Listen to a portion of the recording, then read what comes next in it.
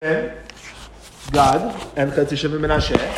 And what was the issue? What was the problem that Moshe had with them staying on the other side of the Yarden?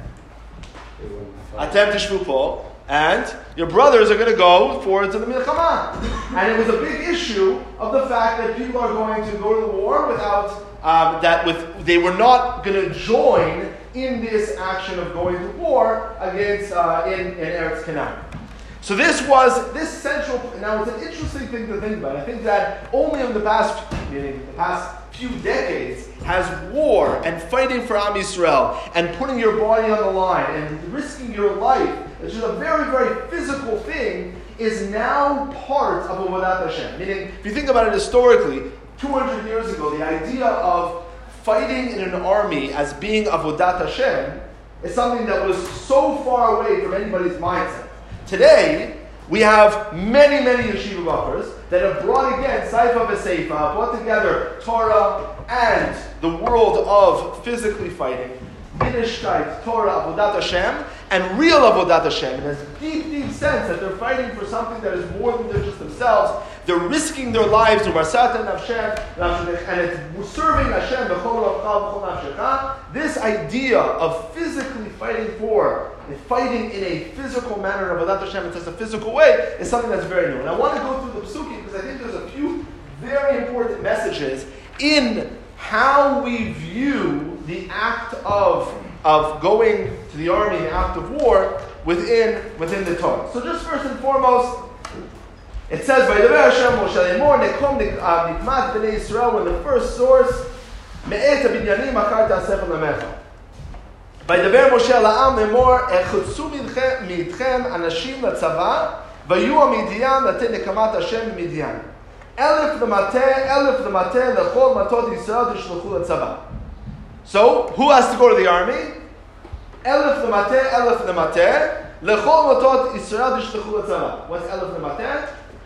1,000 for each tribe. For each tribe. Okay, so there's 1,000 for each tribe. How much is that in total? 12,000. Now wait a second. How many Shvatim are there? How many Shvatim are there? 13. There's 13. Okay, so is someone missing? It says Elef L'Mateh, like 1,000 for each Shevet, and then 12,000. So is there one missing? All right, maybe Levi is missing. Okay. So it's interesting that we have, every Shevet has to have representatives, but we're missing. So then it says, Pasuk Vav, Vayishlach otam Moshe elef l'mateh, l'tzava otam, ve'et Pinchas ben Elazar HaKohen, l'tzava u'klei HaKodesh v'tzotzrot u'trol b'yado. So everyone goes, we have representatives from each part of the nation, and then we have Pinchas ben Elazar who goes in front of them. Why does Pinchas ben Elazar go in front of them? What's his role? What's Pinchas ben Elazar's role in this? Why do we have the Kohen or going in front of the army? What is this? What is this called? Lashon Chazal. What's the role of a Kohen? Did you know there's a Kohen that has to go in front of the army at all times? What? Kohen Mashuach Milchama. There's a mitzvah in the Torah that in front of the army there is a Kohen whose job it is to lead the army into war. Okay? It's very interesting. We're going to see that there's many psukim and there's things that they have to say, which is still done today, up until today. It's a very, very important halacha. Okay, so first and foremost, we have this idea of representatives from the whole nation going to Nikmat Hashem. It's number 2, the Kohen goes in front of them. And the last part is what we see in the story with Reuven and Gad, who say that they're going to stay in the Me'ever Yarden. How dare you not go with your brothers to fight? Meaning, if you see others, and the fact that the responsibility that you need as a Jew, when you see others who are in need, is something that everybody has to take responsibility for. There's no such thing as staying behind. Now, it's just an interesting thing to think about. When you see, in general, when people see that people need help, now, when everyone is going to help, there's always this mindset of not caring. It's actually, okay? anyone hear of the story of Kathy from New York? You know what I'm talking about? What? The bystander effect. There's something called the bystander effect, and I think that it's something that comes up a lot in camp. When you're the only madrich in the bunk, and there's a balagan going on, it's clear that you're going to have to take. But when everybody is sleeping, right, all four madrichim are in the room, madrichot are in the room, and it's time to wake up, I remember as a madrich here that it was always a big fight between who's going to get up and wake up the kids. You did it yesterday, you did it. It's good lessons actually for when you have kids and the conversations that happen with your spouse when the kids wake up in the middle of the night. I did it last time, and now you did it. So as a madrich or madricha, you get that same thing. The bystander effect is when there's a lot of people that are taking part in something, you don't necessarily. But what we see in the eyes of the Torah is that milchama is this incredibly powerful situation where everybody has to be involved, and when you see people in need, everybody needs to take the first step.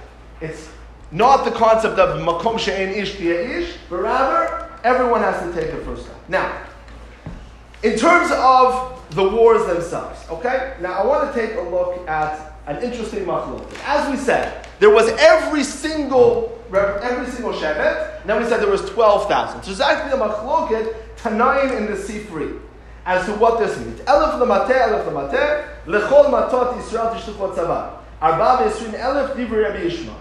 Rabbi Yishmael says, what do we learn from the fact that it says twice, elef l'mateh? It means that there was actually 2,000 per shevet, and that means that there was actually 24,000 in total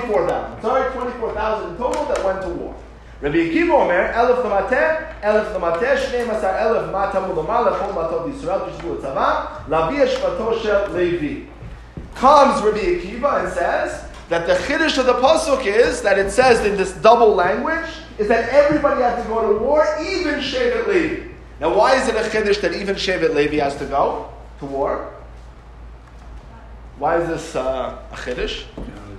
Because generally, Shevet Levi didn't have to go. Why was Shevet Levi patur from going to the army? Because they didn't have an achala. So, if you don't have a piece of the land, you don't have to. What's another reason why? The Rambam says in the next source, the reason why is because their role was to teach Torah. And this is a source, and the Rambam continues and says that anybody who takes upon themselves the role of teaching Torah and leaving regular life and acting as kind of like someone who's totally separate from this world, who doesn't have a physical nachal on land, who doesn't have a regular job, and doesn't have all those things, and devotes themselves completely to Torah, is patur from going to the army. Now, is the Rambam describing an ideal? Is that the ideal that is that? And by the way, these sources, this machloket that we have in the Sifri, and this machloket and this idea in the Rambam is actually one of the most contentious pieces of Torah in Jewish society today. Literally, the most, I think probably the most, or one of the most contentious pieces of Torah. Should Shevet Levi go to the army or not? Machloket between Rabbi Yishmael and Rabbi Akiva. And that machloket about whether or not we see everybody's responsibility for the physical act of going to the army, and if you think about this physical act of going to the army, is it something that is the ideal version of Avodat Hashem? What do you guys think? How could you see this as an ideal version of Avodat Hashem? If versus learning, sitting and learning, davening, porish mean living a life of spirituality, of complete devotion to HaKadosh Baruch Hu, versus going to the army. Which one's more ideal? Going to the army. Well, you went to the army, so it's not fair. Yeah. It depends on the person. Not everyone's cut out for Torah, not everyone's cut out for the army. Okay, so that's an interest. Does it seem from the psukim that we've learned that there's this idea of every individual gets to choose for themselves? Not necessarily. Okay. I think the fact that there's a machloket when the Levi go or not shows the fact that they definitely have a choice to go to they want to go. Someone for Shevet Levi is not the biggest Talmid Chacham. He should redeem himself by going to the army. Okay, could be. Yeah. And you need a balance of both. Like you need the spiritual learning, but you also need to do something physical, like if everyone's always learning, like as great as much as we want, people do attack us. We do need people protecting the people learning. So we balance. Maybe I'll ask the question. I agree with what you're saying. I think what you're saying is extremely, extremely important about kind of this balance. But I'll ask the question a little bit differently. In terms of avodat Hashem, in terms of actual service on HaKadosh Baruch Hu, not what the Am needs, not like, is there the act of going to the army, is that avodat Hashem? Is that avodat Hashem in a similar way than davening and learning and spiritual devotion, meditation, bodhidut, etc.? Is that itself avodat Hashem? I think it depends how you go into it. Okay, how could it be avodat Hashem? If you go into it with the intention of being avodat Hashem, it's avodat Hashem. If you go into the intention to go to the army to I don't know, have a good time to So meaning so it's all about kavanah. Meaning I want to understand that. I'm not saying you're wrong, but I want to. How does that work? Like if I want to go water skiing now. So if I'm it's for avodat Hashem, and I said it and I think it, then it's avodat Hashem. Is that how it happens? It's a mitzvah. What? It's a mitzvah. Right, but it's a very non-spiritual mitzvah, right? It's not. It seems like a mitzvah that's very different than our regular kind of wearing tzitzis, or davening, or working on your midos, or giving tzedakah, or it's a very strange type of mitzvah. Yeah. It's all dependent on if it's Mekabes mitzvah or not. If it's Mekabes mitzvah, it is mitzvah. But obviously, we're not talking about just going to Uganda and starting a war, right? It is a milchamah mitzvah, but it's what? We're talking about only milchamah mitzvah. Yeah, we're talking about this. The discussion here is only milchamah mitzvah. Yeah. You can understand it the same way as you understand the mitzvah of Tzevet Yom Tov. It's not really a spiritual mitzvah. It's more for our bodily needs and our pleasures. But at the end of the day, if you have a good mindset, you have a good mindset of enjoying Shabbat, then Tzevet Yom Tov, some of these gashmis can be physical. So it's the same thing. If you have the mindset of you want to settle the land, you want to work the land, this physical act of war can become spiritual. Okay, so I think so. It's interesting. It's very similar. What's your name again? Yoav and Amram. Say very similar things. And correct me if I'm wrong. You're talking about the intentions towards a different outcome, but the action itself of fighting and physical war and running through the dirt and pudra and just really just getting into the actual physical part of it, that itself, it's like eating because you need to reach simcha. It's a means to an end. But in itself, davening in itself is a mitzvah. It's ruchni, it's spiritual. But the war is not necessary. What are you going to say? Yeah. I was just going to say Meaning you agree with that perspective? I was going to say, they're both super important, and that doesn't mean it's done, it's straight up to you, but I don't think if you took 1 hour, one person doing the army, 1 hour of one person davening and doing this photos, that it's the same kind of tefillah to Hashem connection that you're feeling and getting. All right, so Great. Okay, so I want to take a look at this Sifri, and I know that the time is waning down. We have 2 more minutes. All right? So, yeah, I know when we started. I wasn't paying attention. All right, so the Sifri, and let's go through this. It's a fascinating Sifri. I'm telling you, this will blow your mind. So the Sifri says as follows. I'm sorry, not the Sifri, the Eicha Rabbah. We're about to get into read Eicha in a couple weeks. This is a piece in Eicha Rabbah. Zavdi ben Levi Patach. Lo he'eminu malchei Yisrael. The kings of Israel did not believe. They had a lacking of emunah. And it talks about Arba Malachim Hayu, Mashe Tavazeh Lo Tavazeh.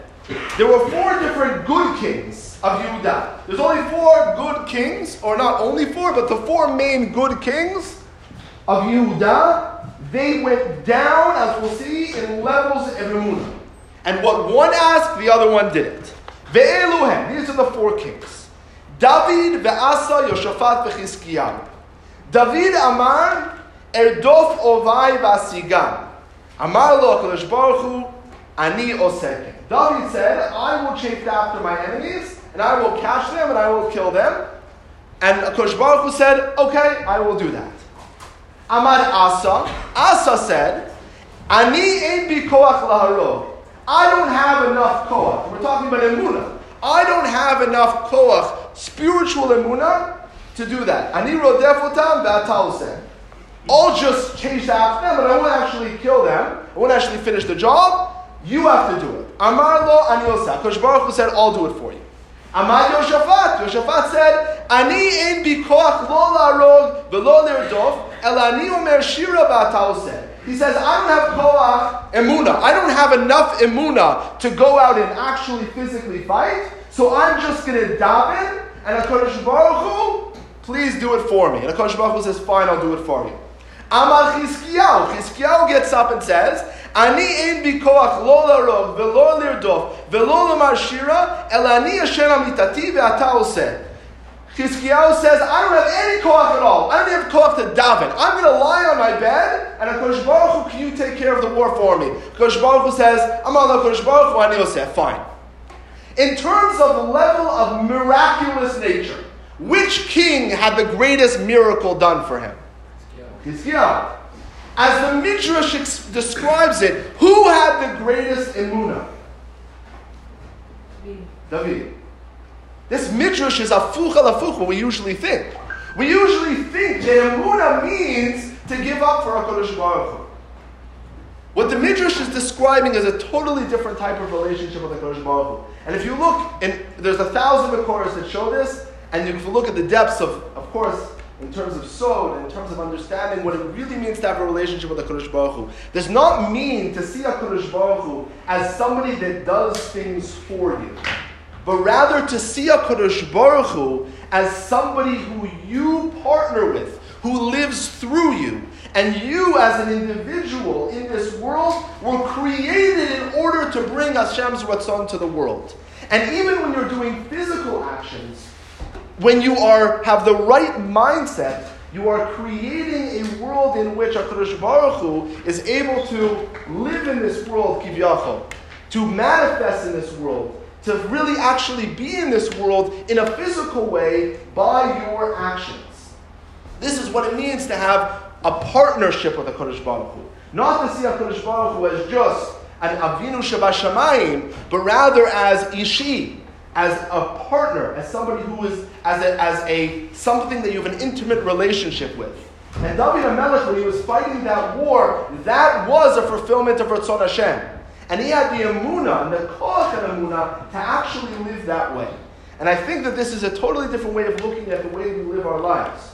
When we go out and we're doing, it's easy when you're davening and you're learning to say, okay, this is when I believe in Hashem. This is when I feel close. But to be able to feel just as close when you're doing physical things, when you're chasing after your kids in madrichim, when you're in your pulot, when you're doing sport, etc. All these different physical things that sometimes it just seems like, okay, it's the means to an end. David HaMelech is showing us it's not the means to the end. It actually itself is a way to relate to HaKadosh Baruch Hu in a very, very intimate way. When you see HaKadosh Baruch Hu is so deeply related to who you are as a person, He created everything about you, even all of your kochos, everything you have. That relationship with HaKadosh Baruch Hu is something that you feel close to Hashem, even in the most physical times in your life, as long as you build that relationship in a very, very deep way. So hopefully, in everything you're doing here at camp, both in the learning as well as out in the war with your chanichim and chanichot, you'll be able to be in close, deep relationship with Hashem. First round of Chaburos will be starting in just a minute. First round of Chaburos will be starting in just a minute.